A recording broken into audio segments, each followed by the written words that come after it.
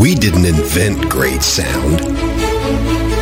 We perfected it. We are controlling transmission. WLTK DB. Let's talk. Alternative Talk Radio. WLTKDB.com. Views and opinions expressed are those of the host and guest. Any content provided by our host or guest are of their opinion and do not intend to harm any religions, ethnic group, club, organization, company, individual, or anyone or anything. Thank you for listening. Enjoy the show. Well, they say that you're a fool.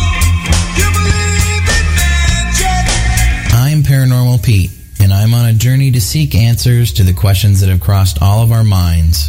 What happens to us when we die? Is there an afterlife? I'm a regular guy who discovered the gift of psychic mediumship in my 30s. My passion for history and the unknown have put me right here, right now. My mantra for anything paranormal is, we don't know much and anything is possible. Join me as we find our way through the stories, evidence, and experiences of the paranormal and beyond in search of answers, even if that leads to more questions. Are you with me? Some hocus pocus filling up inside. Your host, Pete Orbea, with the Paranormal Pete Show, coming back after a Christmas break. And it's Tuesday the 29th. Holy smokes, we're almost to the end of the year. And what a hell of a year it has been, hasn't it? And I think we're all looking forward to the new year. So I want to wish everybody a happy new year celebration here in a couple days. And hope it's a safe one. And I know myself, I'm really looking forward to 2021, but still realizing, we got to hang on a little bit longer before things get a little more normal. That's why I love the paranormal, though, I guess. And so welcome to Let's Talk Radio and the Paranormal Pete Show. Jump on the station chat, and you can communicate with me through the station chat at WLTKDB.com. And so hop on there if you've got a question, and then we'll be able to answer it. I'm also streaming on my Facebook page at facebook.com/Paranormal Pete Show. So, and I have, hey, Linda, I have that up as well, so I can try and catch comments and questions through the Facebook live feed as well. But it's easiest to go through the station chat at WLTKDB.com, and it's Let's Talk Radio. So once again, I'm your host, Pete Orbea, and welcome. Tonight I have a very special guest, and well, really all my guests are very special, but this one I'm really looking forward to, especially with it being the holidays, and you start thinking about family members and furry family members that are no longer with us, and what better way to dive into that with pet loss and animal communicator Karen Anderson. So I'm super stoked. She's going to be coming in after the first break, 20 after the hour. And we got a lot of stuff to talk about with her. She's always has a lot going on, and her story is just so cool. So I'm really looking forward to bringing that to you guys. If you haven't seen Karen speak or attended a workshop of hers or had a reading from her. So it's going to be really special. And, we all have a special love for our furry family members, and she has helped hundreds of people with pet loss. And so it's pretty amazing. And I've got a great lineup of shows coming up for January, makes me even more excited about the new year. And so coming up in January, I've got guests like Ben Robison. He's going to be on January 5th. And he is, his group is called the Autonomous Studies of the Enigmatic and Paranormal, or better known as ASAP. And so I got Ben coming on. He's an awesome investigator, researcher. He's really tech savvy, really knows equipment and stuff like that. So he's got a great approach to investigating. So I'm looking forward to speaking with him. And then on the 12th, second episode in January, we've got my good friend and mentor, William Becker of Paranormal Insights. And it's always a fun time talking with William, and we'll have a lot to talk about there. And then the next show after that, I'm super excited. I have Rick Hale, who's an author and paranormal researcher and investigator. And he's part of the Shadow Initiative, which is a new paranormal show that you can watch. Look it up. It's the Shadow Initiative. And he's also got spookyisles.com. And I've been wanting to meet Rick for a long time and trying to get him out to the Port Gamble Ghost Conference. And someday we'll get him out here for that. But I'm super stoked to have him on the show on the 19th. And then on the 26th, the last show of the month, I have another good friend and someone I consider a mentor as well in the paranormal field, Mr. Michael White, with Paranormal Research and Investigations in Washington. And he's just, I've learned so much from him about investigating, critical thinking, and all that kind of stuff. So we've got a great lineup of shows coming up in January. So I'm super stoked about that. Again, I want to wish everybody a happy new year. And I hope that, and I have to do this myself still. I guess I'm procrastinating, but I hope that everyone can stop at least before the new year and really take a look at, hey, did I learn anything this year? Did I learn about myself?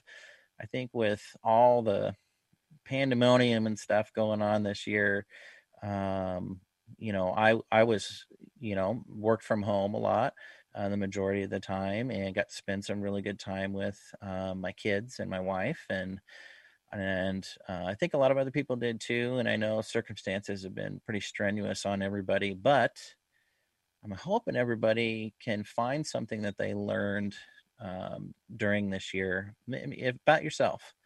Did you take any time to do any introspection? And that's always something good to do. No matter what point in life or how great of a year it's been or not, it's always good to do a little reflection. And so I hope everybody out there can at least take a few minutes and, hey, did you learn something? Is it good or bad? If it's good, great. If it's bad, good. It's something, you can work on. Maybe that's your New Year's resolution, which I don't really set New Year's resolutions anymore. I just kind of go with the flow because that's the kind of person I am. But if you like to set New Year's resolutions, maybe something from your self-reflection would be a great New Year's resolution for you. So just don't forget that. I always end every show with a toast about, living in the present, being in the present. And, it's something that I think everybody should practice more and more. So, everybody just take a few minutes, before the end of the year. Maybe it's right before midnight, whatever, but hope y'all can look inside and the trick to looking outward is to look inward first. So, but let's get on with the show here. Now we've done a little housekeeping. So Karen Anderson, my guest tonight, is, she deals primarily with pet loss and pet communication. And so I thought it'd be really cool to talk about a couple of stories that involve pets and the afterlife. And I'll share one that I found that I thought was really cool. And then I'll share one of my own from a personal experience that I had. But the first story I want to talk about with spirits of pets, spirits of animals. Now, it's kind of a mixed bag on my ghost walk tours. At one point, I always ask people, I show of hands, how many people feel like your pets can come back after they've passed away, or do your pets hang around you? And it's kind of a mixed bag. I'd say probably half the people typically will raise their hand that they, a little less than half to half that will say, yeah, I believe that pets can come back in the afterlife. And, if you kind of look at the thinking behind human spirits, well, why couldn't there be animal spirits as well that come back in very much the same way as a human spirit would? And so it's kind of interesting to see how many people really kind of put stock in it and believe in it. But the first story I want to bring to you tonight is out of Gettysburg. Good old haunted Gettysburg. And forgive me if I butcher any names for any listeners out there who know how to pronounce these names. I'll do my best. And again, if you want to contribute and add to the story, or maybe you've got a question, jump on the station chat at WLTKDB.com. And again, I'm trying to monitor the Facebook Live stream as well for any comments there. So this story comes out of Gettysburg. And we all know Gettysburg's one of the most haunted places in America, thanks to the Civil War and the battle there. So during that time, there's this place called the Hummelbaugh House that stood as a Union Field Hospital and is known for being the place where Confederate Brigadier General William Barksdale died after becoming wounded in the battle. So the legend has it that after his burial in Gettysburg, his wife traveled to the town with his most loyal hunting hound to exhume his remains and have them brought back to their home in Mississippi. However, upon arriving at his burial site, Barksdale's hound flopped down on his grave and began howling and crying. Barksdale's wife attempted to move the dog, but no matter what she did or what she said, the dog would not budge. All through the night, the hound sat by the grave and howled, and even after the remains were exhumed, the dog stayed. Even after they took his body, the dog stayed there. So Barksdale's wife, ultimately, she chose to leave without her husband's loyal companion. In the days following, the locals say no one could get the dog to move, eat, or even drink. And eventually, the poor hound dog passed away next to its master's grave. And to this day, visitors to that house say they can still hear howling coming from the cemetery late at night, especially on the anniversary of Barksdale's death. If you're ever in Gettysburg, don't miss that opportunity, right? When I go there, I want to hear that hound. But amazing story. The loyalty and devotion of Barksdale's dog, his loyal companion. And it's pretty amazing. He wouldn't even move even after the body was taken from the site. So, but the fact that people have heard howling, I mean, it is outdoors, and from a skeptical standpoint, you could say, well, it's outdoors. But I find it interesting that on the anniversary of the guy's death, especially, that's when visitors to that house are hearing it. This howl. So, man's best friend for sure. And I've got a story, personal experience as well. And this one also involves a dog. For all you cat people out there, I love cats too. But the story is about a dog. And I'm still trying to kind of figure it out. It's interesting at the least. So one of the houses I lived in here in Port Gamble a number of years ago, I think 8 years ago or so, beautiful house built in 1900, and it was barged over to Port Gamble in 1929. And the first people to live there in 1929 were doctors at a new hospital that had opened up in Port Gamble. And a beautiful house. I call it the White House because it looks like the White House. And in this place, so I have a dog. His name's Dino. And he just turned 13. He's an old boy.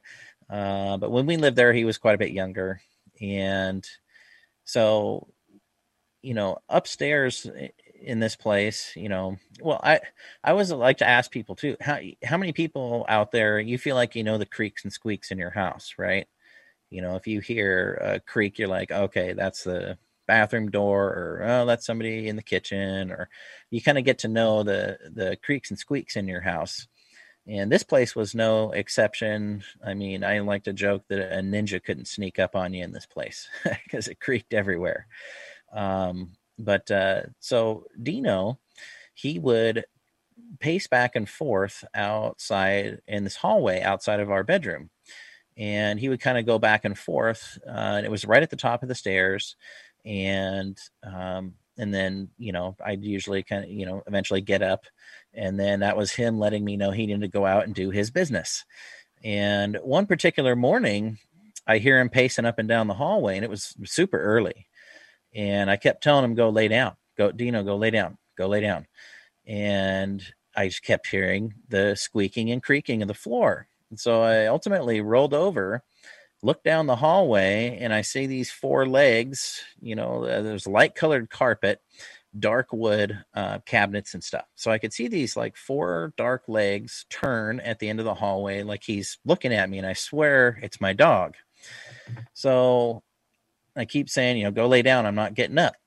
And finally I got, a little TO'd that he wasn't listening to me. And I kind of stormed down the hallway. And when I got there, there was no dog there. And Dino was in another room snoring away, just cutting logs. So it wasn't him. It's a personal experience. So I don't have any of this recorded, but I know I saw a dog. And another quick thing in that house is occasionally Dino would be on the landing on the stairs. There's a big, beautiful staircase, and he'd be on the landing, like growling and snapping at something, hackles up, showing his teeth. And it was always a little unsettling when he would do that, because Dino is like the nicest dog ever. He just, pet me, pet me, pet me. He's like that kind of dog. And you couldn't see what he was growling or snarling at, but you had to kind of go and get him off of the stair landing. And I never knew why. It always kind of, freaked me out a little bit, because again, he's like the nicest dog. Now, when other dogs come around, he's going to act like a tough guy, even though he's not.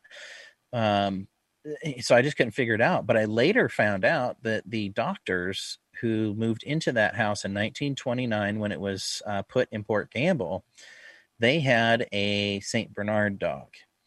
And from what I understand from firsthand stories, was that he was a very well-loved dog, and he would go down every morning to the general store building, and the butcher would give him a bone, and then he would come back and hang out in the front yard, or the other place you would find him all the time is on that stair landing. So once I learned about that from a firsthand story, I kind of it made me think, well, geez, I wonder, Dino's never acted weird towards any person, which I don't know if that's a good or bad thing, but, he's just a goofy labradope. He's a black lab mix. And so I don't know what to think about it, other than that one morning, I know I heard something walking up and down the hallway outside my room. When I looked down the hallway, there was a dog standing there.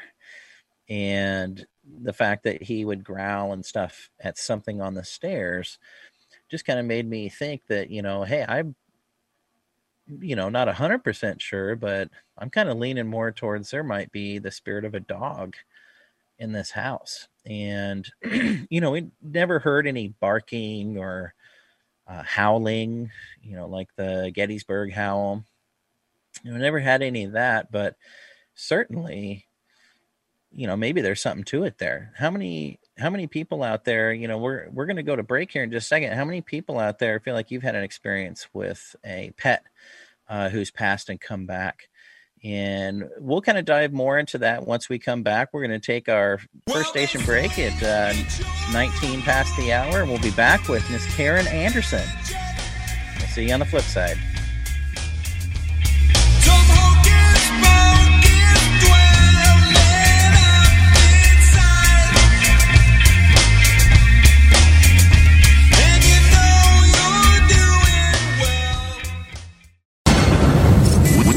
Controlling transmission. WLTK DB. Let's talk. Maggie Reiki is a full-service Reiki therapy center offering both in-person and distance Reiki sessions. Reiki is a gentle healing energy that can assist in clearing, repairing, and maintaining energy that is vital for optimal health. Reiki can also assist with anxiety, depression, and even addiction. You can schedule a Reiki session by visiting our website, www.mackeyreiki.com. That's www.mackeyreiki.com. Patreon is a place for creators. We're one of them. Visit our Patreon page at patreon.com/WLTKDB. Check out all the unique support tiers we offer. You can get early release episodes, station mugs and t-shirts, free station service work, and much more. Help the station reach its $1,000 per month goal to make our station totally ad-free. Patreon.com/WLTKDB. We appreciate your support. Well, they say that you're a fool. You believe in magic. Some hocus To the Paranormal Pete Show. I'm your host, Pete Orbea. We're on Let's Talk Radio at WLTKDB.com. Again, if you want to ask questions, go ahead and jump on the station chat. We're also streaming live to my Facebook page, so I'll try and catch comments on there as well. But I'd like to bring in my very special guest this evening, Karen Anderson. Welcome to the show. Hey, Pete. Thanks so much for having me. I've been so looking forward to this. Me too, and thank you so much for being on. I feel like, you're like a celebrity, Glad to have you on. I don't know about that. You're the celebrity. Yes, so much. Yeah. Well, hey, I want to thank you so much for being here. And I've got there's a lot of different things I know we can talk about. And, tell us a little bit about what is it that you do? I know you as a animal communicator, pet loss consultant. What's your favorite thing to do? What do you do? Well, I started out just communicating with the animals because I loved them and I had so many of them. So I thought, well, wouldn't it be great if I understood them on a higher, more spiritual level? And imagine the behavior problems I could solve and the litter box issues I wouldn't have if I could understand them. And it all morphed from there. So what started happening was I began conducting private consultations many, many, many years ago. And just the most incredible and amazing messages started coming through, mind-blowing. And so I decided to document my journey and document those stories. So I wrote 2 books about it. And now I kind of focus on coaching and helping others learn how to do what I do, because we need more animal communicators in the world. This will be a better place. So that's really how it all kind of happened. So do you feel like anybody can do this? Everyone except my dad. Forget it. He's not going for it, huh? No, he still doesn't even, he can't quite get what I do. He thinks I psychoanalyze animals or something. I don't know. It's more like you're psychoanalyzing the people through the animal. Right. So yeah, everyone except my dad can learn how to do this. Wow. Love you, Dad, but yeah. That's funny. Well, I think it's interesting then. So, because I kind of feel like with, psychic abilities that everybody has some sort of psychic ability. So you feel like it's kind of the same with animals. I mean, does it kind of translate where people, animals, does it matter which one for you? Or do you find that people who are mediums, it's easier for them to start with animal communication after they've done some practice with reading human spirits? It's such a personal journey. Like, I started out never intending to communicate with departed humans. That was not even on my to-do list. Mm-hmm. And then they just kept coming in. They just kept butting into my sessions. And then I have medium friends who never intended to communicate with animals, and the animals started butting in. So I think everyone just wants to be heard. And I think we all have a little bit of the ability in us. It's just wherever we put our focus, I think that's where it all really starts. That's where the magic starts to happen is, what's your goal as a medium, as a psychic, what is your passion? My passion was the animals, so that's where I put most of my focus. But I think it's very, very much so that if you can connect with departed human spirits, you can also connect with animal energy. It's just a different vibration. Okay. For me, anyway, it's a different level of vibration to connect. Yeah. It sounds like, it kind of speaks to just an overall higher spiritual plane, that whether you're animal, man or woman, you have the same sort of abilities on that spiritual plane. I find that super interesting. Now is I wanted to ask, how many pets do you have today? Oh, God. Michael White's listening, so let's see. How many do I have here? Well, more than 3 cats. Okay. And 3 dogs. Okay. 2 horses. And I think 7 hens. Nice. That's a nice little group. But you can see I have a farm. So yeah. Lots of room. This is actually down the road. This is where I take my walks when it's not snowing and icy cold out. I was going to say, are you snowed in?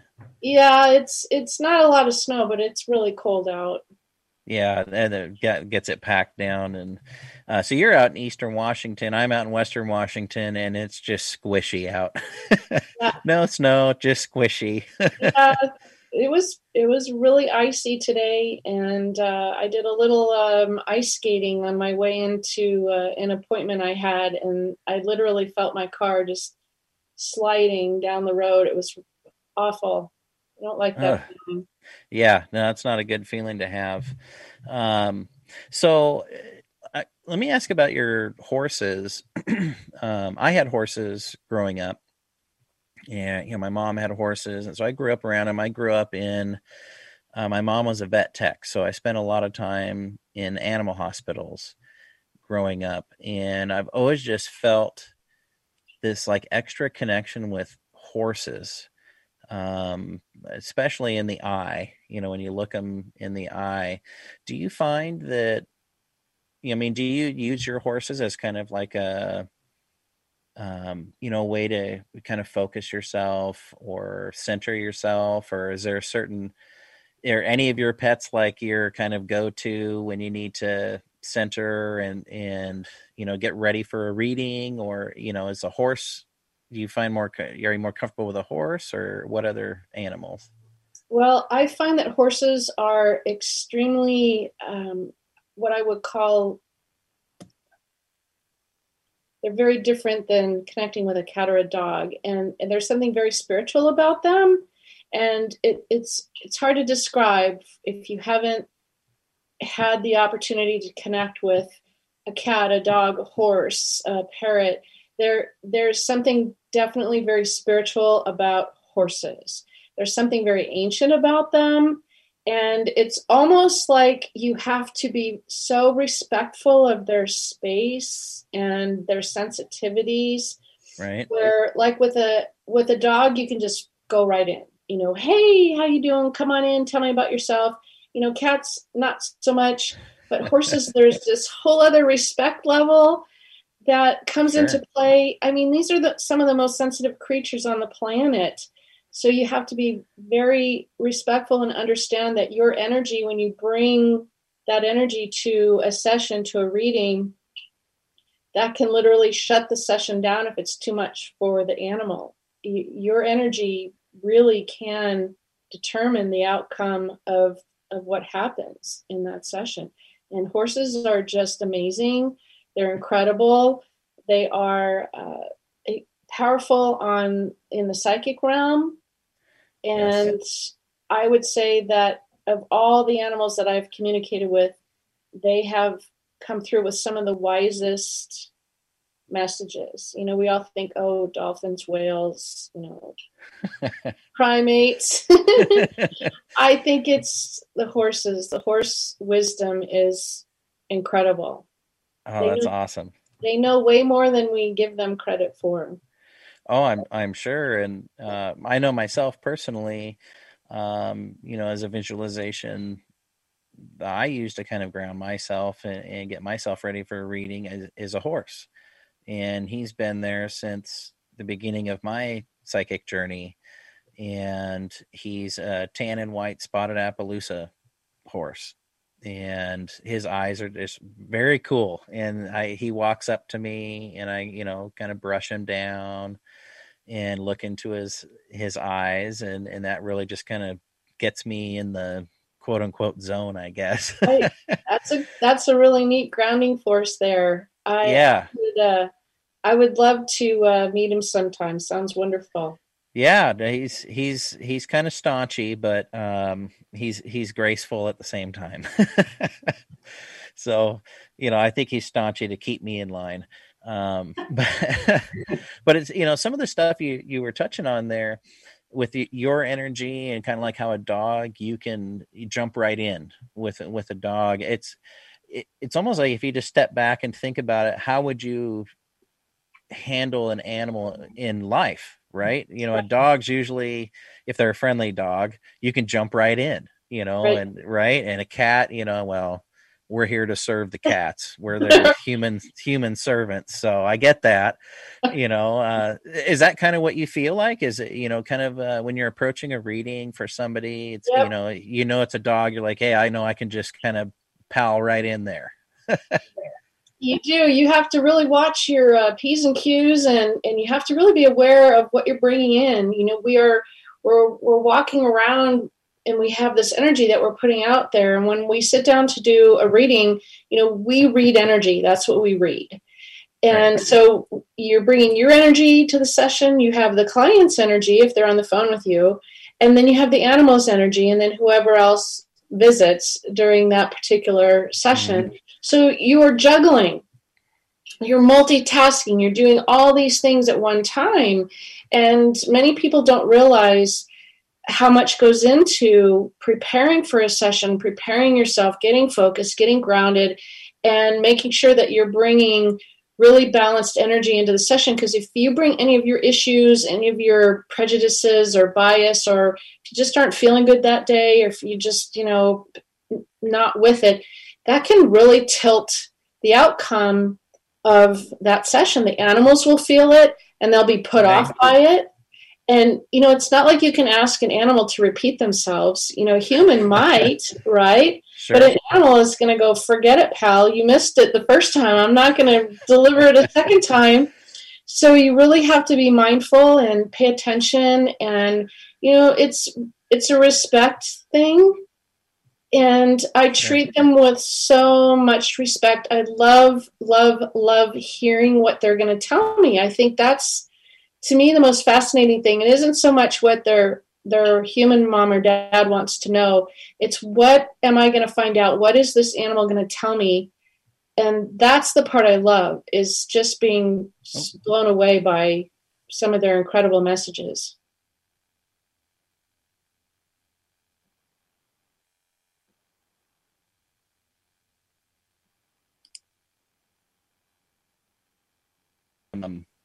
Are you there? There I am. Okay, yeah, there we go.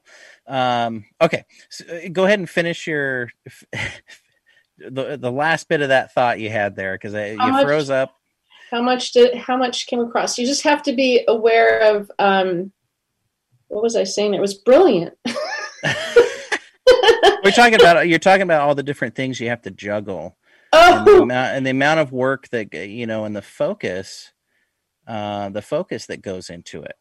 Yes, and really just being mindful of yourself, so you're not bringing any of your stuff into that session. You have to just be neutral. You have to be open to everything, and leave whatever bad day or whatever's going on in your life, you have to leave that at the door and don't bring it into the session. It is multitasking to the nth degree. You have to really be clear on how you feel, and know that the messages that are coming in are, truly clear and accurate and detailed.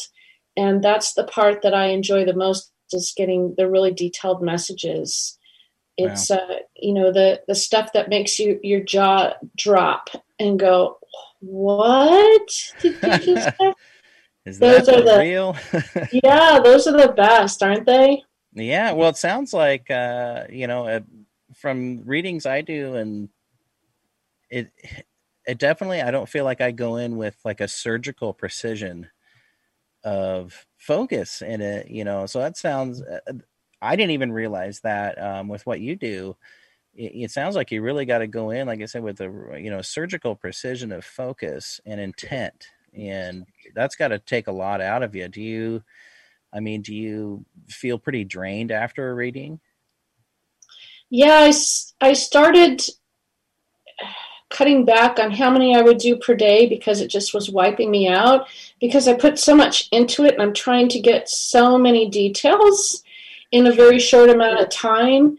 And so I would limit it to only 3 a day because I'd have to take a break in between. And that worked out really well for me. Doing any more than 3 a day and it would just completely wipe me out. And I'm kind of a lazy psychic. This sounds really bad, but I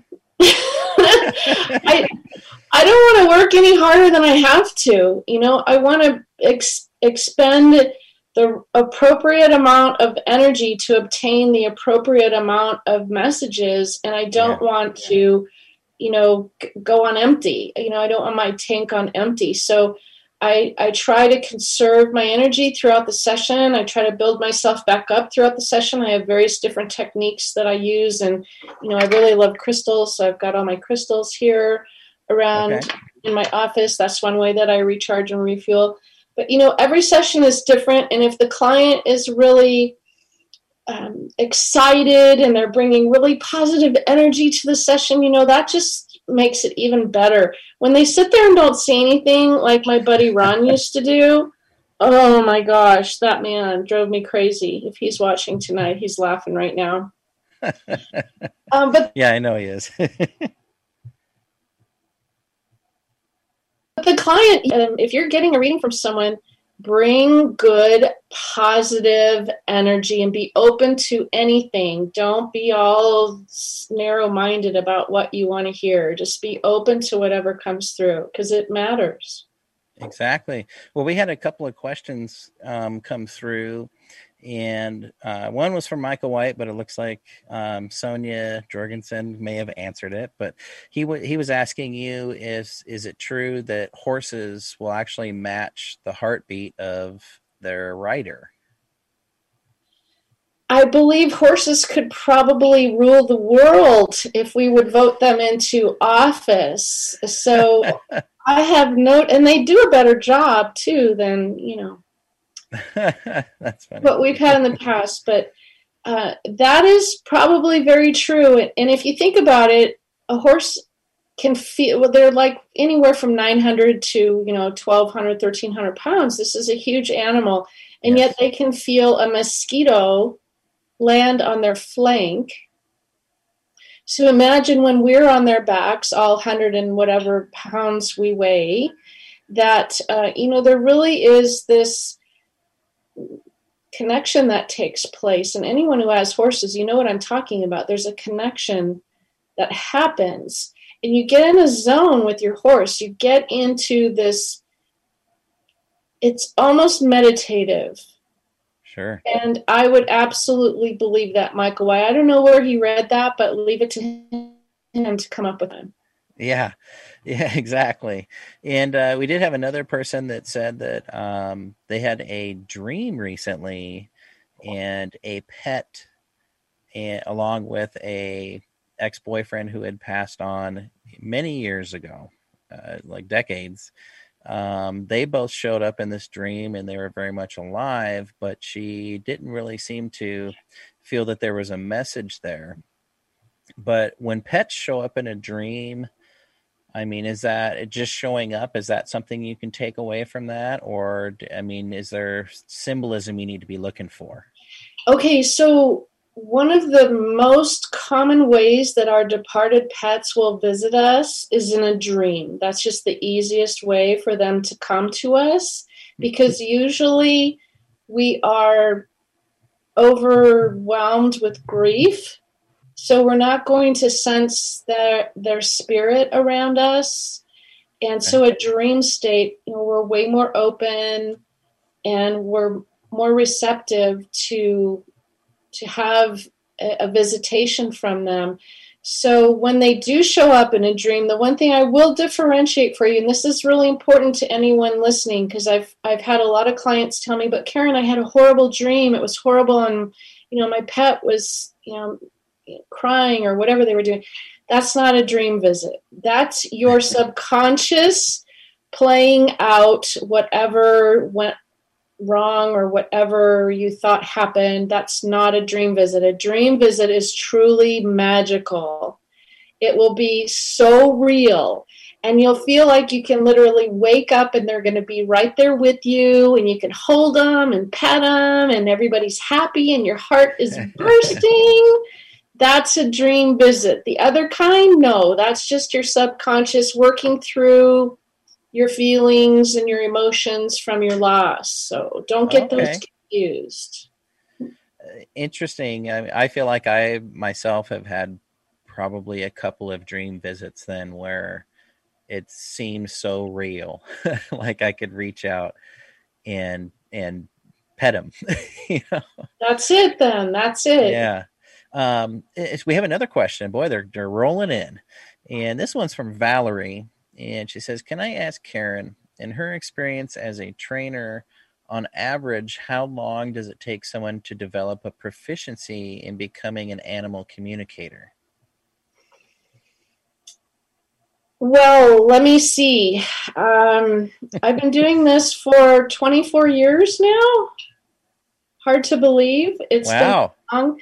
And I'm still learning, Valerie. I'm still a student. I still learn. Every session I do, I learn something new from it. I take something away that I didn't know or that I hadn't maybe thought of before. But I will say that there's definitely a learning curve. In the very beginning, we have to put all of our preconceived ideas of, is this real? Does this work? We have to get past all that. So there is a learning curve in the beginning, but once you get like your first message, or once you start getting information from animals, you just get like, yes, yes, yes, yes, yes. And then it goes really fast from there. So if you are really crazy about it like I was and practiced all the time, you can get really good really fast, but that's what it takes. It takes practice because every animal is different. You're not going to get the same answers. You can't use the same technique every time. It's not going to work every time. Like cats will make a fool out of me every time. I love them. As I said, I have more than 3, but let me tell you, if someone's going to make a fool out of me, it's going to be a cat. They're just so, they're too darn smart. They're amazingly witty and charming, and they're the only animals I've come across so far that lie. Really? Interesting. Well, like I said before, we're here to serve them. Exactly. That's just how it goes. But let me answer her question realistically. So in my experience, I teach a 12-week course. It's a mastery program, and you have to already be actively communicating with the animals. So it's for intermediate to advanced, and that's like a supercharged turbo booster 12-week course. You can take a basic class like my online course, which is very much covering all the basics of how to connect, how to send a message, how to receive a message. And just in a matter of, I would say, 3 or 4 weeks, you can probably get the basics down, and then it's all up to you. The rest is really depending on how often you practice. That's awesome. Like anything, you have to put the time and the focus into it. Well, we have another question. This one's from Carrie, but I want to quickly ask you before we get to that question. When you say, you can teach, the basics of how to send a message or how to receive a message, for you, how does it come in? Is it like empath? Is it intuitive? Do you hear, or do you see images, or, what's kind of the clair that works for you? Well, I started out basically as a clairvoyant where I would just see something. I'd get a flash, an image. Okay. And I wanted to be able to hear the animals talking to me. That was my goal. I wanted to hear that message. And so I started to ask them to send me messages so I could hear them. So they'd send me a flash of something, and then I'd say, okay, that's really cool. Thank you for that. But now can you tell me that? Can you say that? And that took a while. That took a lot longer. Now I would say that I'm mainly clairaudient, so I mainly hear everything that they're saying. But then, Pete, it's a total mixed bag. Each animal is different. Some are better at sending images. Some are better at sending sounds and words and sentences, and others are just kind of a combination of everything. So you have to really be proficient in all of the clairs. You have to really be paying attention because, like I said, they won't repeat. They'll share a message and then they'll go on to the next thing. And if you miss it, you miss it. It's like, phew, it's gone. Wow. Well, it sounds kind of like humans almost, I guess, with how things come in, because Yes. different people are better at speaking to you or showing you photos or whatever. So Exactly. yeah. But So we use symbols like thumbs up, thumbs down, green, red light, green light. Green is yes, and a red is no. And I'll use symbols with them too. I have a whole different lineup of symbols that come into play. And some animals are just, more shy, more quiet, more reserved, and others are more forthcoming, just like they were in life. yeah, isn't that something now? You take your personality with you. You do. And the type of person you are, and that's so cool. And it's kind of clicking in my head a little bit more of, because I've always been curious about exactly what you do and how it works and stuff, but it really sounds a lot like humans, but it's you're getting that animal energy, and that's awesome. Yep, it gets a little trickier because most animals don't speak English, so that's where the tricky part comes in. Okay. And that's how you can really sharpen your abilities is by understanding the message, because they might just show you something and then you have to figure out what that is, and it might not be exactly what they're showing you. Like, for instance, they might show you a red ball. Maybe they don't even have a red ball. Maybe they don't even care about toys, but they want you to say something red, for instance. So it might just turn out that their mom or dad, who's on the phone with me that I can't see because they're on the phone with me, is wearing red that day. So the animal will show me something just to get me to say it. And then I have to tell my client, hey, I'm seeing a red ball or something red, something round. What does this mean to you? So it's a lot like playing charades. And I know this is similar to with departed humans because they do the same thing sometimes. Yes. They'll flash images at us. We don't know what the heck they're showing us. And it's like, okay, let me just tell you what I'm seeing because I don't understand this. So it's very similar to that. Interesting. Yeah, I've kind of noticed with older spirits, or the longer the time someone passed away, the less words they use and the more imagery and emotion. They kind of will send emotions that I then get to decipher. Yes. And not always fun. Have you noticed too that the further back they are, generationally speaking, the further back they stand away from you? Yeah. I've had some come fairly close, but I would agree with that. I didn't really, I guess, put a lot of notice into that, but now that I think about it, yeah, I would agree with that. So when you're trying to figure out, okay, who are you? Are you on the mom's side? Are you on the dad's side? How far back are you? Yeah, if they're standing way back there, that they're going back more in the generations in the lineage than if they're standing way up close. And I found that there is a generational a common theme generationally where a certain generation just kind of stands back and does this. Yes. And they don't say anything. I totally They just agree with stand that. there. It's like, are you with me? And they're just standing there looking at you like, I'm just observing. I'm not going to say anything. Yeah, and they don't say anything, or it looks like they're standing out of the light of a street light in a dark alley. You can't quite see them. I ask them to come step into the light. I'll have a spotlight there, a virtual spotlight, and I'll say, "Can you come step into the light?" And they're not having it. Yeah, that's awesome. Well, let's get to the question from Carrie, and this question for Karen. She asks, how do I get past the bias I have towards small dogs when I do readings for small dogs? No matter how hard I try, I feel differently about small dogs than large or even medium-sized breeds.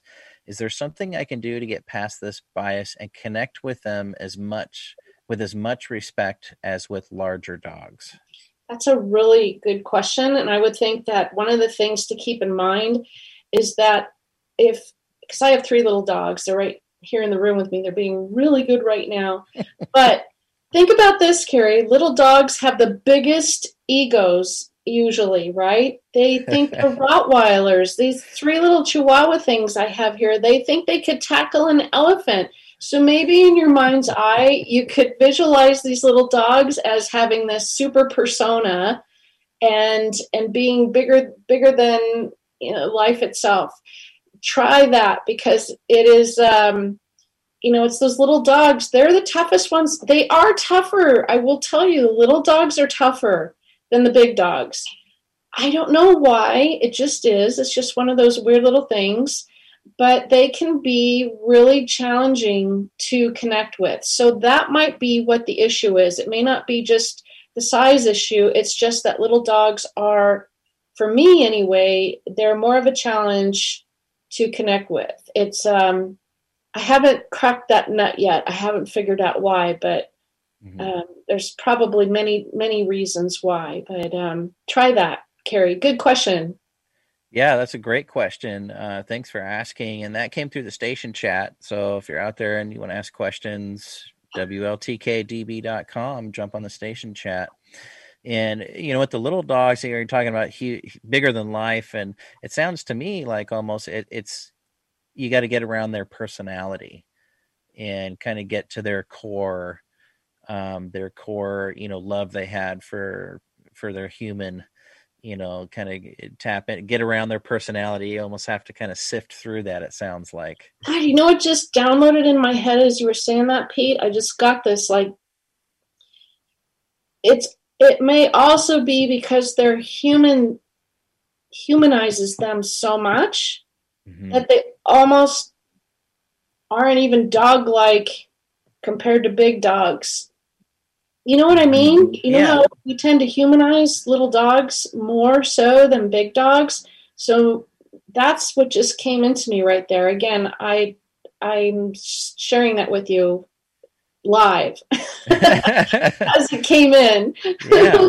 No, I think that makes some sense. And maybe it's almost because they're humanized so much that maybe it almost takes a different respect to vibration. Get to them. Yes, and I'm going to use the word vibration again, because certain animals have a higher frequency and are more difficult to connect with. So maybe that's what it is. The more humanized that dog is, the more difficult it'll be to connect with them. I'm totally theorizing right now. Sure. But it's it kind of makes sense. Yeah, no, interesting, and it's going to give me something to think about too. I mean, I kind of feel like I was almost going to start getting something too about what that is. So if that comes through, I'll let you know. But, okay. So we got about 5 minutes to our top of hour break, and we've got another question. This one's from the Facebook Live, and then we've got after the break, we got another question from Valerie, which is a great one. We'll tackle that. But somebody in the Facebook live stream, and it scrolled up past now. I can't see who asked it, but it was the question was, and I think it's kind of a big one. Will we be reunited with our pets after they've departed? Do we get reunited? Of course. That was a purposeful pause. I love it. Yes, of course. They're going to be the first ones. They're waiting for us. They're with us all the time. They're around us all the time. They get so excited when we acknowledge their presence, when we hear them, when we talk about them, when we say their names. And they get really frustrated with us when we discount their signs and their messages. So, yes, they will be waiting for us. I'm looking forward to that because I've got some pets that meant the world to me. So I can't wait. Me too. So is that the Rainbow Bridge poem? Okay, yeah, the Rainbow Bridge. Yeah. So I mean, when one of my cats had passed away, I read that poem and it kind of floored me and meant a lot to me. And so I think of that often, or when I see somebody, on Facebook or whatever that's lost a pet, I think about that.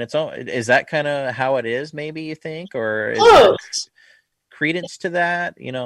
It's pretty close. What I would say the difference is in the Rainbow Bridge poem, for those who don't know it or story or whatever, it's that the animals are separate from the humans and that they're in this beautiful meadow or field or something on the other side of this bridge waiting for us. Mm-hmm. In reality, in my experience, there's no separation of animals to humans. The animals can be with the humans can be with the animals, everybody can be with anybody. There's no separation there, as there is in the Rainbow Bridge story.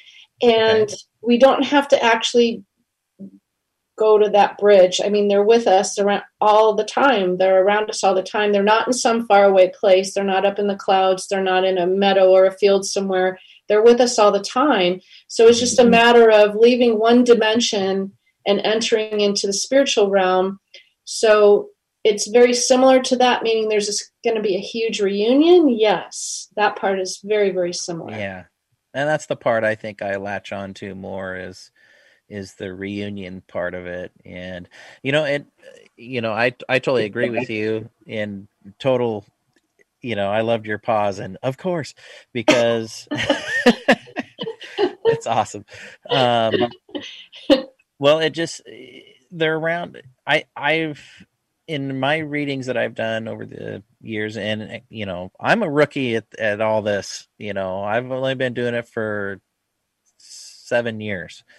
And so I, feel like I'm a rookie. And occasionally a pet will show up during a reading.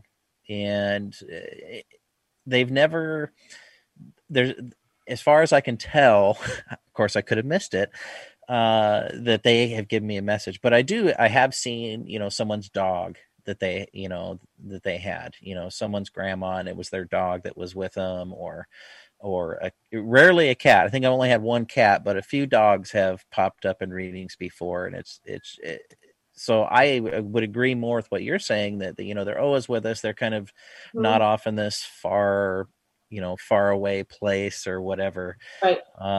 But it makes me happy to know that we'll be reunited, and it gives you something to look forward to, I guess. Big party. Yeah, that's right. Well, hey, we're at the top of the hour. We're going to pay the bills here and take a little station break. When we come back, we're going to come back with another question from Valerie for my guest, Karen Anderson. We're on the Paranormal Pete Show on Let's Talk Radio, WLTKDB.com. We'll see you on the flip side of the break.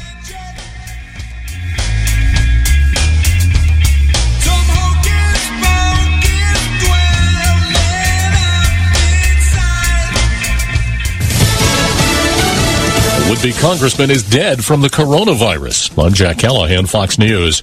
Only days from being sworn in, Louisiana Congressman-elect Luke Letlow has died from the coronavirus at a hospital in Shreveport, Louisiana. Letlow had been the chief of staff to retiring Congressman Ralph Abraham and won the election to the seat just 24 days ago. He leaves a wife and 2 young children. Luke Letlow was 41.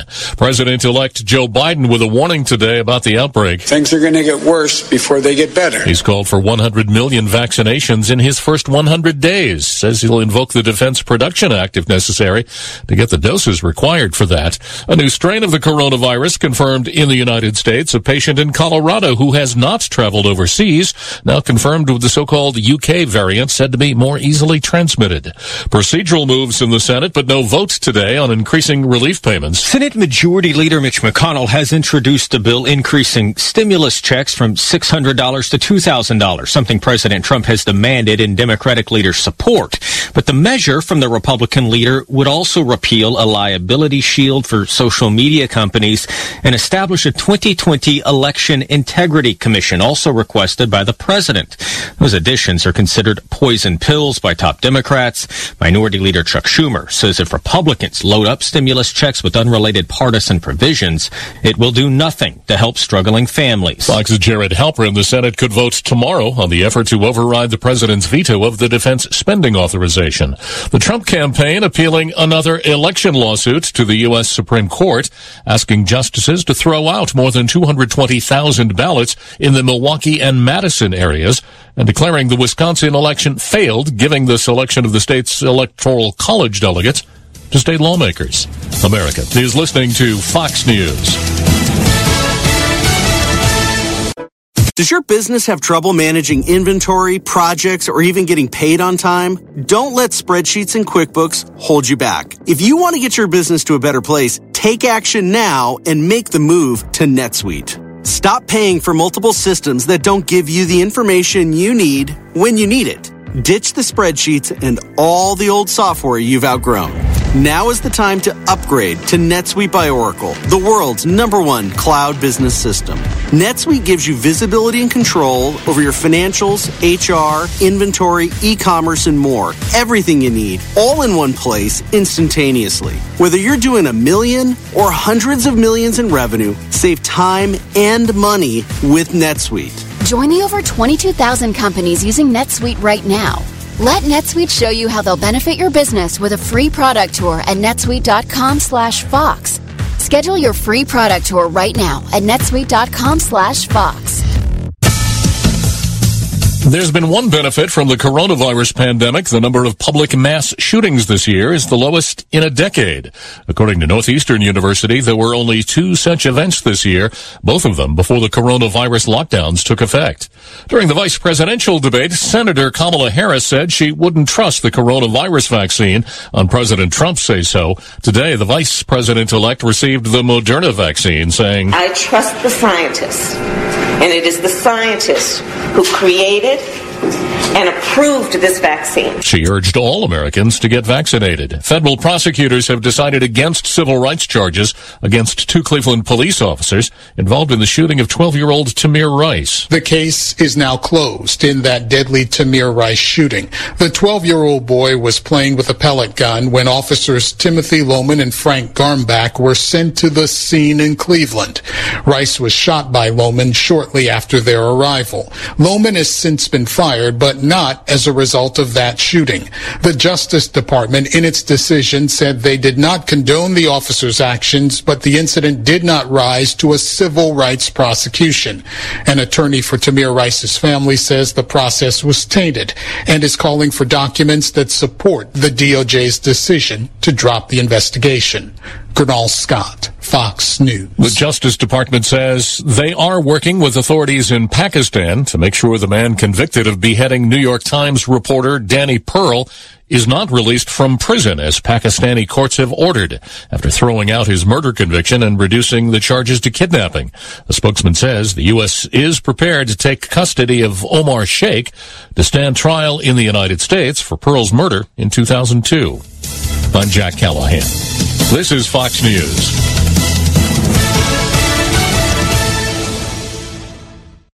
others say it. We prove it. We are controlling transmission.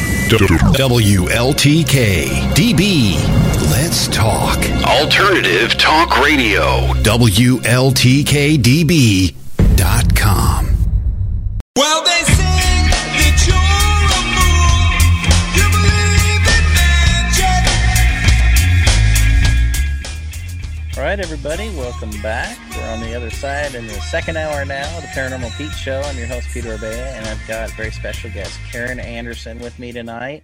Welcome back, Karen. Thanks for having me. This is so cool. Yeah, it's a lot of fun, and I got to tell you, you're super hard to talk to. Jeez. I know, I'm so boring, huh? Yeah. We've had a lot of great questions coming in, and want to thank all the listeners out there on the station chat for submitting questions and on the Facebook feed as well. So I'm trying to keep up with both here. And so we had a question from Valerie, and we may have kind of touched on this, but let's ask anyways. So she says, when you learn animal communication, is it just the same connecting and talking to your own dogs across the veil as other people's dogs, or is there a difference? Like, I mean, it sounds like maybe you might be more comfortable trying to communicate with your own animals than maybe someone else. I mean, is there a difference, or is it just, that vibration you've mentioned?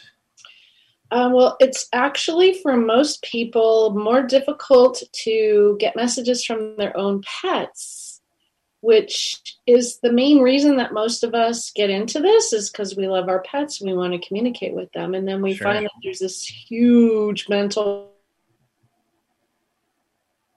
block, but we can't get one little message from our dog or cat or horse or whatever. And the reason is because our brains will autofill. Sure. And it's just like autocorrect. We know everything there is to know about our pets, or almost everything. So if you're when you're learning animal communication, you have to ask something you don't know the answer to, or you don't think you know the answer to. And then that can help you learn how to tune into your pets more. Okay. If you work with someone like me as your coach, I will teach you to actually start practicing on don't know first, then build up your confidence. That's how you learn. That's how you realize and figure out how you receive messages. Yeah, with other people's pets. It makes, yeah, exactly. It makes a lot of sense too. Through my experience as a medium doing readings, it's so hard to read the people so well. It is. You do autofill. Yeah, because you're like, and you're trying not to. You're like, I'm trying not to think that. You're trying to block that stuff out, but you can't help it because you're human, right? Yeah, so, exactly. Truly, when you're learning animal communication, you start off with the basics. What's your favorite treat? What's your favorite toy? Where do you sleep at night? Who's your best friend? You can hear somebody whining in the background here, so I may need to go let them OUT.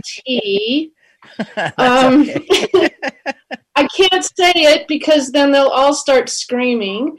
But you really have to realize that there is a learning curve. There is a confidence level you have to reach. And that comes with practicing with pets you do not know. That's the only way you can build your confidence. And I'm sorry, can I go let them? No, that's okay. That's okay. I've got a story I can share while you do that. They're not going to let up. Yeah, no worries. So, Karen, as an animal communicator, she knows when her dogs need to do their thing. So I let her do that. But I wanted to share another story of a animal spirit. And it's another one from here in Port Gamble. And I talked about the house that I had lived in. And the house next to that has a storied past of a cat spirit that roams around in this place. And this house is called the Jackson House, and it was built in 1871. And the U.S. postmaster here in Port Gamble, that's who that guy was, D.B. Jackson, and his son as well, Leslie Jackson, was the postmaster through 9 U.S. presidents out here. So really long time. It's a really neat house. It's cut up really weird. The rooms are really strange in there. And there's a lot of activity that I've experienced and many others have experienced in that house, which we'll save some of that for another show. But one of the main stories out of that place, I should say probably the most commonly reported activity in there, is of a cat. And it used to be a retail shop, and now it's more of a private business, more of an office type business. So there's not customers going in and out of there like there used to be. And so there's this, people would start talking about seeing a cat. And so when he says, yes, the postmaster house. Yep, it's the brown one on the main street here in Port Gamble. And so one of the former shop owners decided to start having people like write down the description of the cat, or like kids would often see it. So she would have them color, use crayons and color. And the interesting thing is everyone's describing the same type of cat, like a reddish or ginger colored, like calico pattern of this cat. And I unfortunately have never been able to come across the cat, but what happens is people are in there and something will brush by their leg and they'll say, "Oh, what's your cat's name?" And she'll say, and then the shop owner would say, "Well, I'm sorry, we don't have a cat." And my favorite story of this cat was I was touring a travel writer around Port Gamble, and not for the paranormal, but just, for tourism type stuff. And he asks me, I hear this town's haunted. What can you tell me? And I said, well, how many hours do you have? And we kind of joked a little bit, and we were right outside of this house. And I said, well, we got to go in and check this place out. And it was a retail and a little restaurant at the time. And the shop owner had all these little dining rooms set up in the various little rooms on the first floor. And so we go in there, and he wanted to check out the whole place. So he went towards the back, the rooms in the back, and it was him it was myself and his wife, and the shop owner stayed at the front of the shop, just kind of chit-chatting while he went back there. He wasn't back there 10 seconds, and we hear, "Hey, what the heck?" And he comes bombing up towards the front of the shop, and the shop owner's like, "Oh, you okay?" And he goes, "Your cat walked up to me like it wanted me to pet it, and I put my hand down and it disappeared. What the heck?" And she says, "Oh, you found our ghost kitty." And boy, he turned a shade of white, that whiter than I've ever seen. But so there's a couple of animal stories, and I know Neil McNeil has one. I think it has a white dog that they witnessed running by the old stables here in Port Gamble. So there's some interesting experiences, and hopefully someday I'll get to meet that cat.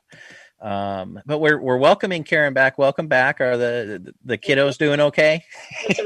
Fine. Sorry about that. No, that's all good. I have a great Port Gamble story for you. Okay. So we were, this was a couple years back, and it was Ron and Seth and Jill and me, of course, and I'm trying to remember who else was there, but we were around the houses, the rental houses back there. Mm-hmm. And Ron was doing a blessing of the land. Okay. It was so cold and drizzly and chilly out there, and you're right on the water. It was dark out. It was after the show. And Seth and I both saw a white wolf run behind Ron Solar and disappear right into him. Oh. Yes. It was so cool. Really cool. That brings a new meaning to hair-raising experience, I guess. Jeez. Yep. So it was white, though, because that's what I think Neil's story that he's talked about before had to do with a white, it looked like a white dog. So I don't know. I'll have to ask him if he thought it was more like a wolf or just a domestic type dog. So interesting. That's cool. So you guys were staying at the guest houses. Yes, sounds the guest like down houses. there. Yes. Yeah. And it had somebody comment on the Facebook stream about the Jackson house and the cat, that they saw the cat one day in the back room, in one of the back rooms, and that was Mary. Thanks for the comment, Mary. That's so cool. So you're lucky. I haven't seen it. And so we did have a couple more questions, and I'll see. Sonia, can you re-ask yours? It's too far down. I can't see it now. But another question was from Michael White, and the question is, though it might be harder to understand, do reptiles or fish pets ever come through? Have you ever done readings for a reptile or a fish pet? Oh, yeah. In fact, one of the coolest messages I ever got was from a snake.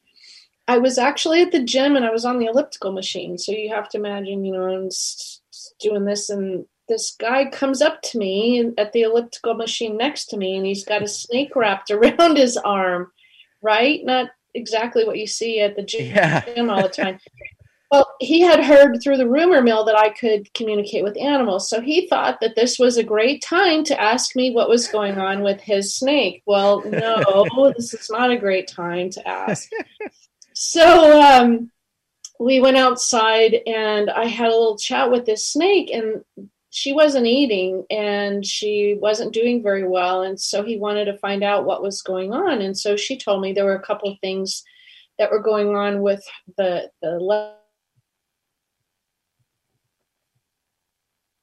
level of heat was part of the problem. But she said the most amazing thing to me. I love snakes. I don't have a problem with it. As long as they're not poisonous in my yard, I love snakes. Some kind of boa, rosy boa or something like that, said to me something along the lines, this was a long time ago, Michael, so bear with me here. It was something like, what is this thing you humans call fear? Oh. I don't understand this thing you call fear. Wow. Yeah. And I was kind of shocked by that. I wasn't expecting that. And I found myself trying to explain human psychology to a snake. It was one of those crazy moments, like caught me totally off guard. It was a very honest question, I thought, because she thought she was amazing and beautiful, and she couldn't understand why so many humans were afraid of her. Wow. Talk about another level of thinking and right? And old school wisdom there. Right. I know. That's really, I don't know what I would have done. I probably would have just been like, lost for words. Yep. I definitely had to think about that one. It's like, oh my gosh, what do I say? And then I think I just stammered and stumbled around. And I said something like, well, most humans fear what they don't understand, but once they understand you, they won't fear you at the same level, because I had no fear. So she could feel that, she could sense that. So she felt safe in sharing that message with me. And that's what it is. I feel so honored that they will share their message with me. And that's what I want to relay to every single animal. It's all about the dignity and respect that they deserve, that they're all special. Somebody loves them. Somebody cares about them. They're somebody's best friend. And I want to relay that to them so that they know that they're special. They can trust me to deliver their message, and I'm not going to botch it. I'm going to deliver it as clearly and accurately as I can. I mean, don't get me wrong, I mess up every once in a while, but my intentions are good. Yeah, that goes back to what you were saying kind of right off the bat was, having that, setting the intention. And you seem to have found an approach, and your intention, being true through you, of giving that respect and the dignity to them, because I think in regular life, maybe that's not always there. We know it's not there. And so it kind of speaks to, going back to setting your intention And that's just an important point anyways with anything paranormal research or in regular life is setting that focus and that intention. So that's fascinating. Well, and then, we were talking about what all happens in a reading. And, this may be a shock to some people who are listening. If you're somebody who gets a lot of readings, then this won't be any big news to you. But if you haven't had a reading, or if you haven't had a pet reading, I spend at least a half an hour with that animal alone before I get the client on the phone. So half an hour or so before a session would start, I would just sit quietly with that animal's photo. I use their photo to connect. That's like having that pet's cell phone number. I just dial them up. Plus, I like looking at them because they're so cute. But that really helps me feel and sense their energy just by gazing at their photo. Now, photo isn't necessary, but like I said earlier, I'm a very lazy psychic, and I don't want to work any harder than I have to. So I can still connect with the pet if there is no photo, but, I have to work a little harder. So Sure. Well, I mean, you found a way that works better for you. So I wouldn't consider it lazy. You're just, if you can have the photo, it's more efficient, right? It doesn't take more efficient. There it is. Yeah, yes. it doesn't. More efficient. Yes, think of it that way, because if it's easier for you, you don't have to be putting out so much. Exactly. We have to conserve our energy, right? Exactly. So the client will get on the phone when their appointment time rolls around. I already know what that animal's all about. I already have a sense for their mood, their attitude, what's going on with them, because I've already spent the last 30 minutes just checking in with them before the client ever called in. I already know what I'm walking into. So they still surprise me, but at least I have a really good idea of what's going on. And then this is the part that I was leading up to, that you might not know this if you haven't had a pet session, especially one for me. I don't let the client ask any questions. They have to wait until the very end, because I want that animal. I think it's the most loving and kind and respectful thing to do, to let that animal share whatever they want to share. This is their time to talk. So let's let that animal talk. They'll probably answer about 80% of what that person wanted to know. And then I leave a little bit of time at the end for the person to ask a question if there was something else that came up. But they're usually so blown away at that point by what the animal told them that their other questions didn't even matter. So a really good animal communicator will let that animal talk, because it's more important to hear what's on their minds than sometimes the silly little things that we want to know. Yeah, and I've never had a session with an animal communicator. At some point, I'd love to, but tell everyone out there listening, how can they get a hold of you to get a session with you? Well, I'm actually not conducting sessions right now. Oh. Yes, because I have a couple of other things going on. First of all, I'm writing my next book, which is... You answered one of my questions. Yes.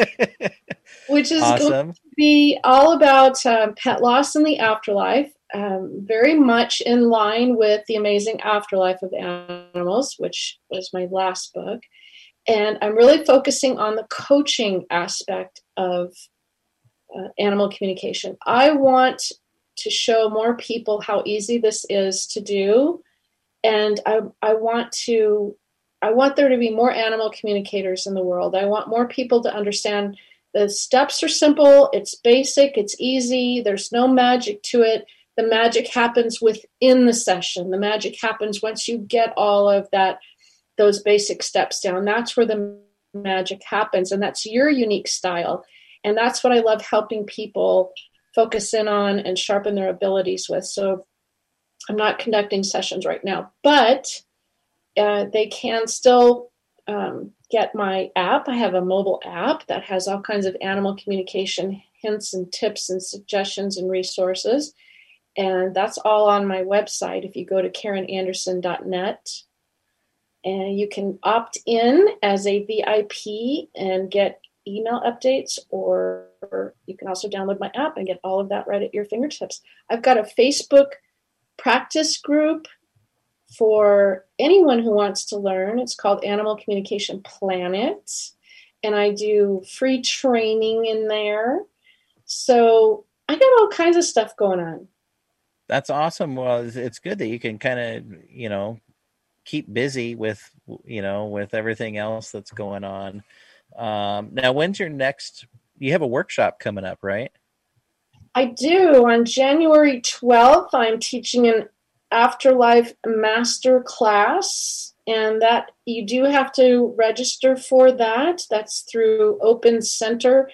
And again, you can either go to my Facebook page, you can go to my Animal Communication Planet practice group, or my website, KarenAnderson.net, to get all the information. And it's in the app too, under the events category. You can get all the upcoming cool stuff that's happening. That's awesome. And I just posted a link to your website on the Facebook live stream there, so people can go there and check it out. Well, I'm excited for your new book. That's cool. Your last one, you got a bestseller, and you've got, I don't know how many awards for that one. So congratulations again on that. And when can we expect the new book to be coming out? Oh my gosh, that's the $1 million question. Soon, I hope. I really want to get this released maybe by June. Awesome. I'd like to have it released by June. And it's going to be full of stories, just like The Amazing Afterlife of Animals. This one's going to focus more in depth. And I'm going to go into each one of the categories more: reincarnation and what really happens when our pets die, and what do they experience, and euthanasia and cremation and burial. What do pets understand all that stuff? How do they feel about it? And then also the whole healing aspect from our perspective, because I think, Pete, that's the one common thing that we all have when we lose a pet is that grief, that pain. How do we handle that? How do we get through those tough times? Yeah. And we all grieve differently. So what works for you isn't going to work for me, but how can you navigate through a loss, especially if things didn't end the way that you had hoped? Right. And how do pets perceive that? There's so many things that, I don't know about you or those who are listening, but I carried grief around with me for 20 years over something that happened that I blamed myself for, only to find out in my first book I write about it, that's not even on their radar. They don't even think in the same way that we think. And here I carried this guilt around for 2 decades for no reason, when all that time I could have been putting positive energy and loving thoughts. And instead I was beating myself up as to what a horrible person I was. And I wasn't even a horrible person. So yeah. And I've heard you kind of speak about that a little bit at the Oregon Ghost Conference, or here at the Port Gamble Ghost Conference. And so can you talk a little bit about, that very subject of grief? Because what you've talked about before, and I thought was just it was a really cool thought, and it kind of made me look at the pets I've lost. Of they don't want you to necessarily remember them in the last days, right? They want you to think of them in the happy, the love and the happy times, not the sad times. You know what I mean? Can you talk a little bit about that? Absolutely. And let's think about this for a minute. Let's say you've been with your pet for a long time, 10 years or more. And even if you haven't, it doesn't matter. Length of time doesn't matter to a pet. The quality of time matters to a pet, because they don't measure a good life by how many years they're here. They measure a good life by how much fun they had and how good you are to them. That's how they measure a good life. So imagine you've lost that pet and you had all these adventures. You spent every day together. You went on walks or rides or whatever, or they slept in your bed with you or whatever. This is your buddy, your pal. Go everywhere with them.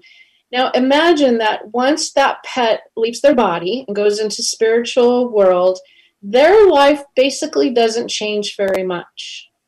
They get to do everything that they want. They get to do more with you. They get to go more places with you. They can go to the store with you. They can go to work with you. They can go to the beach with you. They can go to the doctor's office with you. They get more freedom when they leave their body. But all you do is focus in on those last final moments. So your thoughts about them, your whole relationship with them now becomes encapsulated in this little bubble of time. And it's like everything that you guys did together that was so fun and wonderful gets forgotten because you're focusing in on those final moments. Wouldn't you be discouraged if you were that pet going, hey, wait a second. What about all those years we had? What about all those adventures we went on? What about all those nights together, those days together, all the fun we had? You're going to focus and base my whole entire worth on that one little blip in time? They don't want us to do that. And it actually discredits and dishonors them when we do that. And I'm guilty. I'm so guilty. I speak from experience here. I've done it myself. I have beat myself up. I blame myself. I focus on how it ended. It ended wrong. This isn't, the way I wanted it to go. And I'm a bad mother. I didn't do this right or do that right. They don't see it that way. They see it as, hey, we had this great life. Let's put all of our energy and attention on all the wonderful times that we had and the joy that we shared together. Plus, you're no fun to hang out with, Pete, if you're grieving all the time. Right. Who wants to hang out with someone who's down in the dumps and beating themselves up all the time? That's no fun. It's no fun for your pet either, because why? They feed off of your energy. So if you are this outgoing, happy, smiley, loving life person, guess what? Your pets are going to, departed pets are going to want to be around you more than if you are this depressed, self-up, I hate myself person. They're not going to want to hang out with you as much. They're still going to love you. You're not going to harm them. You're not going to stop them from their spiritual journey, but they're not going to want to hang out with you because that's just not fun. So think about it. It makes sense, right? Yeah, it does. And when I heard you speak about that at, gosh, I can't remember if it was, I think it was the Port Gamble one. I don't know. They all run together in my head too. Yeah. But when I heard you speak about that, I mean, on a personal level, kind of made me look back on my last dog, and he passed away suddenly. He was 3 years old, and he just kind of passed away, and he passed away in my arms. And it was like within minutes of me noticing something was not right, and then he was gone. And I had a really hard time with that one. And but once I kind of stepped back, I was like, okay, no, we did have some cool times because he was a really cool dog. His name was McGruff, the crime fighting dog. The crime dog. He kind of looked like McGruff. But cool. Yeah, and so that really helped me. So I'm hoping anybody listening out there, maybe if you've recently lost a pet, try and like Karen says, put out that positive energy, and because they're with you, and I like the idea that they get to go more places with you than they did when they were here living, because you couldn't always take them everywhere, but now they get to go with you. It's such a neat concept, and I think it's right on. It feels right. It just feels right. And I heard it so many times. If you think of how many sessions I've done over the last 24 years, it's somewhere up around 22,000 sessions, documented sessions that I've done. Holy smokes. I know. And you see patterns. You begin to see patterns. And the pattern that I was seeing is that, first of all, the animals don't judge us. That's really powerful. So I'm going to say it again. Our pets do not judge us by how their life ended. Even if a horrible accident happened and let's say you accidentally killed your own pet, they don't see it that way. It's not of their memory. It's not the way that they would relay it to me. They might show me that some kind of impact happened or whatever, but they don't come through in 22,000 sessions, Pete. Not a single animal has ever said, my mom or dad killed me and I hold them responsible. No, never. It has never happened. So take that information and just know that, the animals see it completely from their perspective. Their body failed them somehow, some way. They know you love them with your whole heart and that you would do anything to protect them and save them because that's what you do the whole time they're with you. Yeah. You're doing everything you can to make these guys happy and extend their lives, right? I'm a life extender. I've extended lives over the years, and they know this. So they love you, and they want you to continue to live your life, to continue to get other pets. When you love on another pet, they benefit from that love. They get the love coming from your heart. If you love on another person, if you love your job, if you love life, if you love yourself, they benefit. So the moral of this story is just be happy, live your life to the fullest. That's how you can help your pets on the other side because they feed off of your fuel. They feed off of your energy. Right. It's keeping that positive energy out there. And you touched on, with loving on a new pet. And, when I got Dino, my current buddy, it was pretty soon after McGruff had passed. And I feel like there's some guilt. You feel, a little bit of guilt of maybe you're dishonoring your last pet, but it makes sense, by putting out that positive energy and what you put into your newfound buddy, that they get to soak that. Is that right? They kind of get to soak up that too. They do. They will even sometimes pop in. They'll pop into your new buddy and experience that love, and then they pop back out again. And you might see your new pet doing something that the old pet did, even if you just see it one time. Well, that's usually a soul-sharing moment where they will pop into that body just to experience that again, and then poof, they're out again. But, we humanize our pets, and in that humanization, we also place our perspectives. And animals just do not see death and dying and the living process the same way humans do.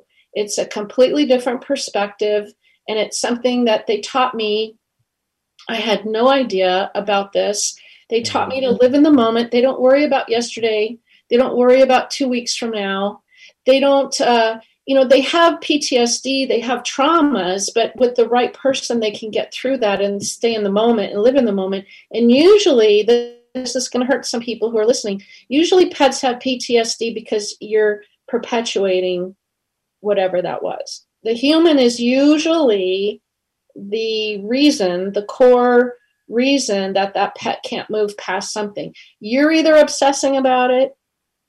If you obsess about something that your pet has been through, if they've been abused or whatever, or in a fight or got hit and injured or whatever, if you're holding them there, that's on you. Right. Help your pet move past that. That makes sense. So I've got we have another question through the Facebook from Michael, but I wanted to ask real quick.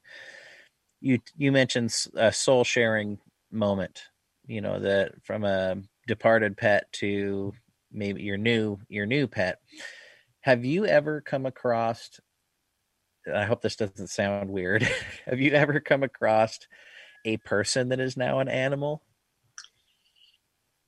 This doesn't sound weird to me. This is like right up my alley. So I have seen and heard it all.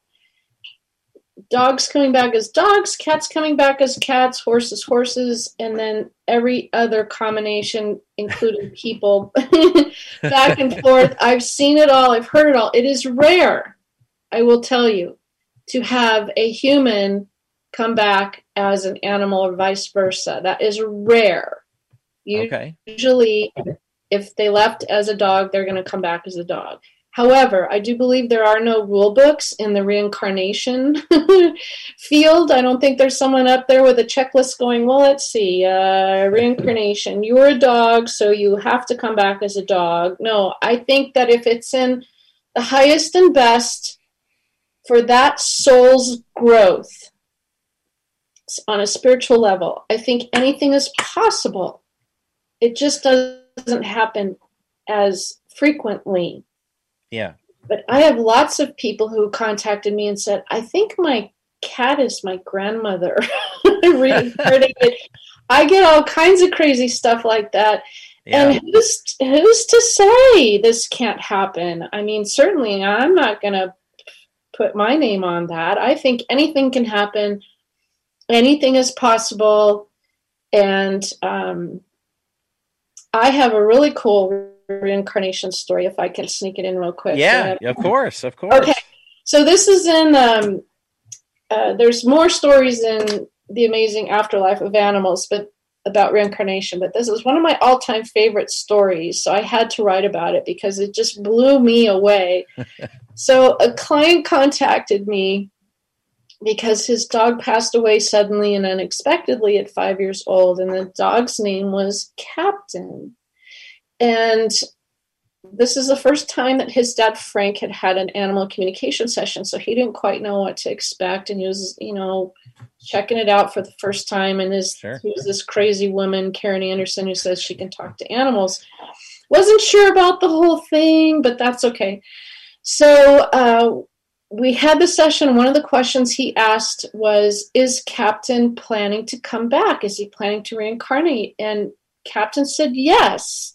And he started giving me details about how his dad would find him and how he would know that this was the right dog that he found. Well, one of the things that he said, among others, were there was someone with a T name that would be involved. There was a Wednesday that was important. And there was also the letter C that was really important and something really big. I couldn't quite tell what that was, but something really big. Okay. So long story short, several months go by. I get an email from Frank, and he says to me, you're not going to believe this. He says, I'm sending you pictures. You're not going to believe this. So I waited, and sure enough, across my email, he sent me what happened. He said, a woman by the name of Tony, the T, had the puppies. He went to see the puppies on a Wednesday, and the puppy that he adopted had a giant letter C on its forehead. And he sent me the picture, and it's in my book. You can see it in my book. There is a letter C on this puppy's head, I swear. I don't know how to Photoshop. I wouldn't even begin to be able to, and plus Frank's my buddy and my friend, and yeah, he'll be listening tonight. But he can attest this is all true.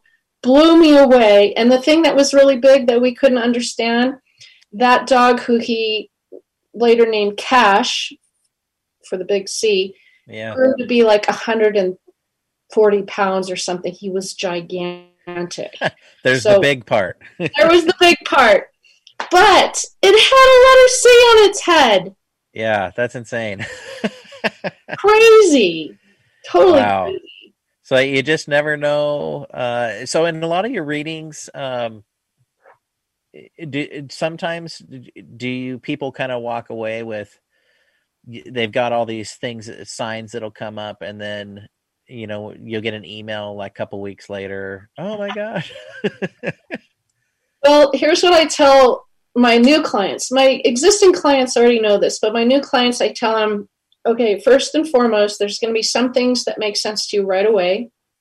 There's going to be some things that you're going to hang up the phone and go, oh, that's what she's talking about. There's going to be a few things that'll hit you a week or two down the road. And then there's going to be some things that absolutely never make sense at all. We never figure out what they are. We just consider it Karen being Karen, and I goofed somewhere. Nobody's 100% accurate. I'm certainly not 100% accurate, but that's what I tell everybody. So they know going into it that, sometimes we get things really, really right. Sometimes we're close. I had another one time, Pete, and you can totally relate to this. I was connecting with a client, and her deceased dog's name was Chloe. And the whole time I'm talking to Chloe, it was like a little Lhasa Apso kind of fluffy little dog. And the whole time I was talking to her, she kept saying the word Skipper to me. Skipper. Okay. And this is Chloe, the dog. So she wouldn't tell me anything else about Skipper, so I didn't say anything. So throughout the session, Chloe, the little dog, kept saying the word Skipper or Skippy, something like that to me. So I ignored it. And I have a rule in my sessions. If I get a message 3 times, I need to pay attention. I need to say it. Whether it makes sense to me or not, I need to say it. It's important. I keep getting it. So I asked my client, do you have somebody connected to you by the name of Skipper or Skippy?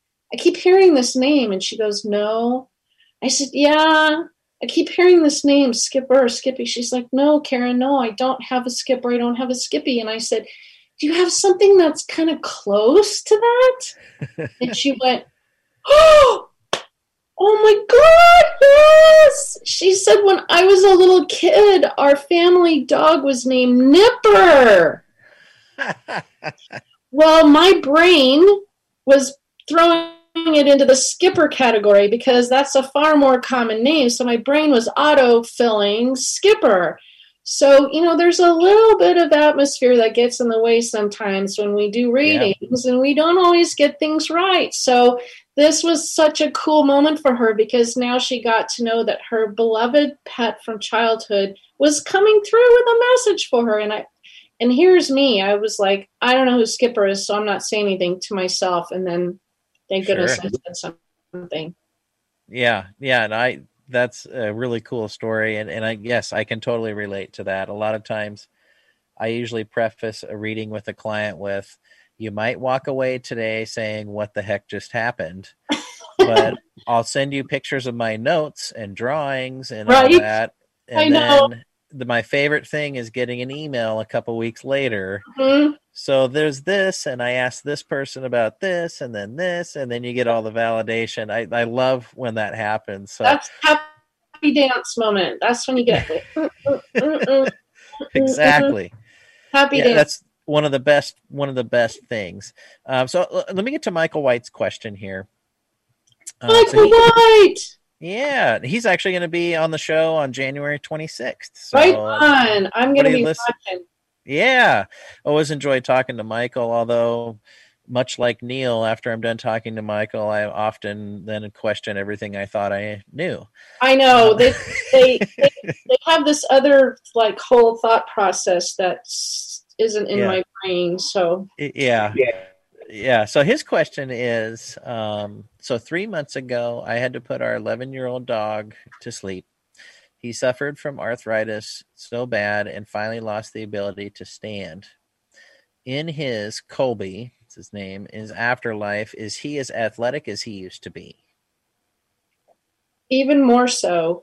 So they get to live their life in the prime of their life. So whatever you could picture them in as the prime of their life, that's how they are. They always come through to me whole. I have 2 cats right now that only have 3 legs. When they pass on, they will come through to me as complete and whole. And energetically speaking, they don't have a body. They're just energy.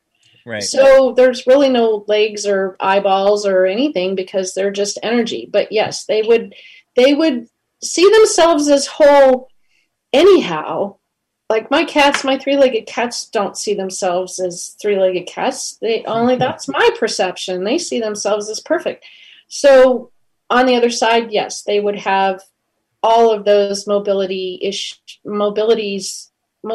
abilities. That's a hard thing to say.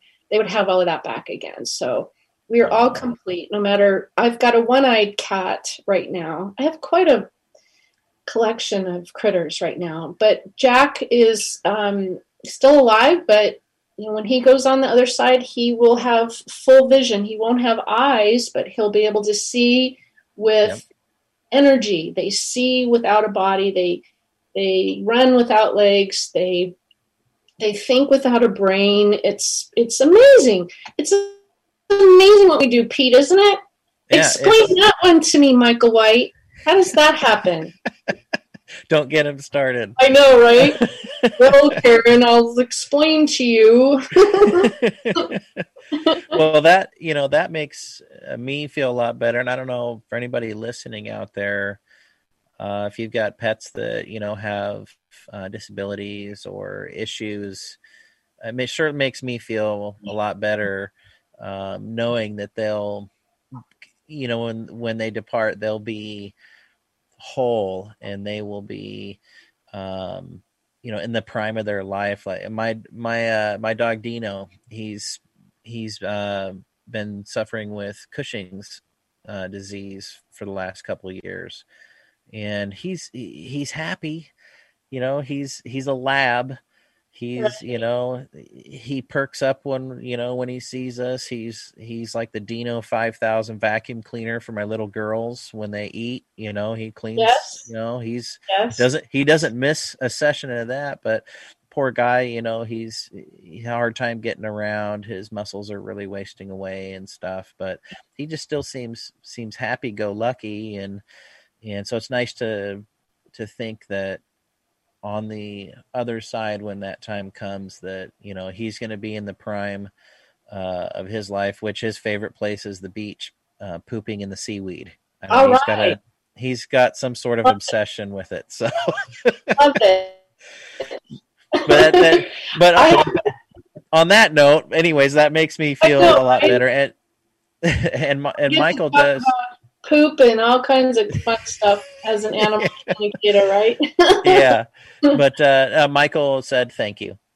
You're welcome, and I'm sorry about your loss, Michael. My heart goes out to you. I have another really cool story. Do we have time? Yeah. Okay. So this is a cat story for all the cat lovers out there. I had a brand new client contact me, and she was very distraught. She was wanting me to connect with her departed cat. And this was a kitty that she had rescued. He was a stray, and so she had a real close connection with him. She was late to work one day, so she backed out of her garage, and she accidentally backed over this kitty. He didn't die from that, but he later died from complications of that incident. So she was just racked with guilt and just beating herself up. It's terrible. I've had something similar happen, and it's just like, it's gut-wrenching how to get through it. So this cat shared all kinds of beautiful memories with me, the things that they used to do and all of his favorite places that he would hang out and their little morning ritual, and it was great.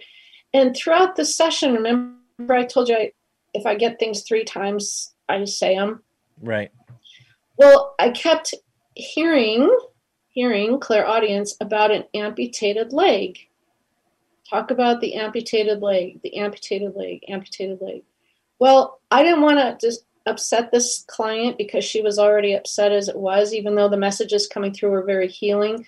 But who wants to talk about that? And I figured the cat probably lost a leg when she ran over it. And I didn't want to upset her, so I wasn't saying anything about it. Well, I heard it 3 times, and I can't break my own rule. So I said to her, I'm really sorry to do this, and please, I'm not trying to upset you, but I keep getting this message, and I have this rule. And I said, I keep hearing about an amputated leg. Do you understand that? Did your kitty pass? Did his leg have to be amputated? Total silence. And then Wow. she started crying. And I thought, oh my gosh, I blew it. I blew it. I blew it. I blew it. And she goes, Karen, oh my gosh, you don't know what you're saying right now. And I'm like, oh my God, I'm feeling awful. Why did I say this? Why did I say this? She goes, no, no, no. You don't understand what you just did. You just completely changed everything. I said, why? She said, he didn't lose a leg. But she said 3 months after he passed away, the cat, I was in a horrific car accident and I had my leg amputated. Oh my gosh. So this kitty was more concerned about her leg and what happened to her than he was ever worried about anything that she had done to him. I felt her healing take place right there in that phone call. It was so powerful when she realized that the only way he would know this is if he were there with her through her rehabilitation with her leg gone, by her side, completely and totally changed everything. Oh my gosh. Well, what a interesting story. Wow. And I mean, do you just kind of soak all that healing energy in? I mean, It's, you know, it's hard for me to be speechless, but that was one of the times that I was speechless. I just couldn't believe what I had just said because that's not what I thought it was. So I thought it was the cat that had the leg amputated. So it was just, to me, that is so pivotal. It sends such a powerful message to the rest of us. I mean, just take that into your own little personal experience and apply that. Yeah. That's what this is all about. That's why I love animal communication. That's why I want to teach others how to do this. That's why we need more animal communicators out there. There's so many people who are grieving, who need help. And that's my goal, is to help as many people as possible through my books and my coaching. And just knowing that, you know, it's not what you think it is. That's your human perception. Animals don't see it that way. That's amazing. And I love that you're, you know, really diving in on the teaching and the coaching part of it, because I agree, you know, need more animal communicators. We need more people to accept their psychic gifts. And I think, you know, overall it helps society in general if we're all kind of, you know, open to a higher level of being and a higher level of consciousness. And everything you're talking about is, I mean, I feel it. It's like, I can totally relate. Yes. And so, you know, I'm kind of interested myself in learning more, because I've always felt a super connection with animals.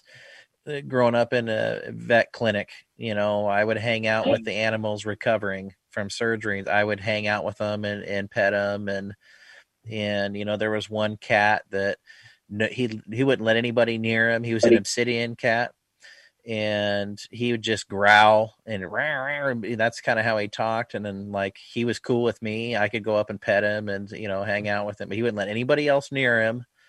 You know, and he was often boarded at the vet clinic, so he was there often.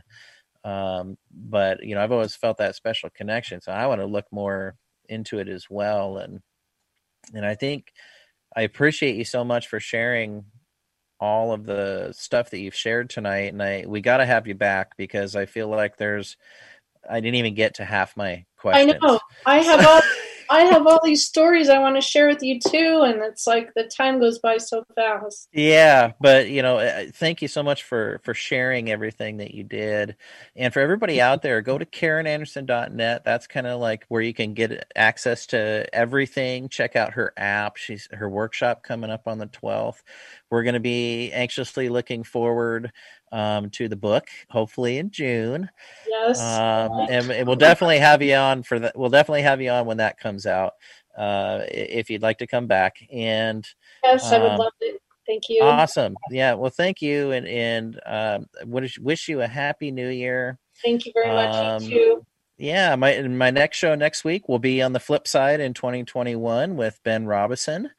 And Guy's an amazing investigator and researcher. So definitely tune in next Tuesday, 8 p.m. Pacific on Let's Talk Radio. And Karen, I always leave the show with a toast of the past is history, the future is a mystery, but today's a gift because it's the present. Don't forget to live in the now, hug the ones you're with, virtually hug everybody else you can. Virtual hug. Virtual hug. Yes, and again, thank you, Karen. Happy New Year's to all the listeners. Thanks so much for all the questions and the interaction tonight. It was awesome. So big thanks to all the listeners out there. And my name's Pete Orbea. It's the Paranormal Pete Show. We'll see you next Tuesday. Happy New Year, and thanks again, Karen. Thanks, Pete. See ya.